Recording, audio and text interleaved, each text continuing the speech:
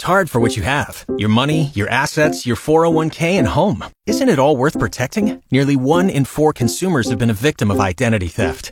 LifeLock Ultimate Plus helps protect your finances with up to $3 million in reimbursement. LifeLock alerts you to identity threats you might miss. And if your identity is stolen, your dedicated U.S.-based restoration specialist will work to fix it. Let LifeLock help protect what you've worked so hard for. Save 25% off your first year on LifeLock Ultimate Plus at LifeLock.com/aware. Terms apply. I'm Jeff Moats, KFOR News. Good afternoon in Lincoln. It is 39 degrees. Lincoln police today provided an update to a reported stabbing from early Monday morning at a home near 20th and Washington.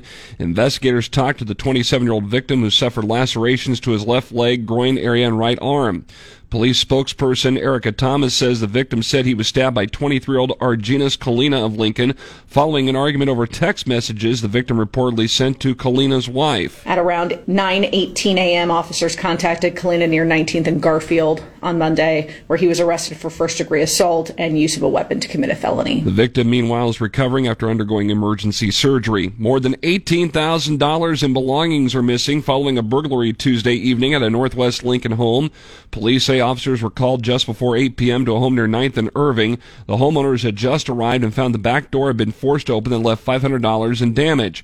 Among the $18,000 worth of belongings that are missing include Chanel and Louis Vuitton bags and a 9mm handgun. If you have information on this burglary, call police at 402-441-6000 or Crime Stoppers at 402-475-3600.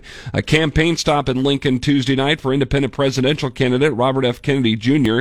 He told a gathering at the Royal Grove he may disagree with the issues from President Biden and former President Trump, but he won't talk about their lawsuits, their families, or attack them personally. I try to find these issues that keep Americans together, that we have in common. And what I found is that landscape of issues where we all agree with each other is so much larger than the tiny, tiny little things that keep us apart. Kennedy was in Lincoln as part of a grassroots effort to get his name on the presidential ballot in all 50 states for 2024's election.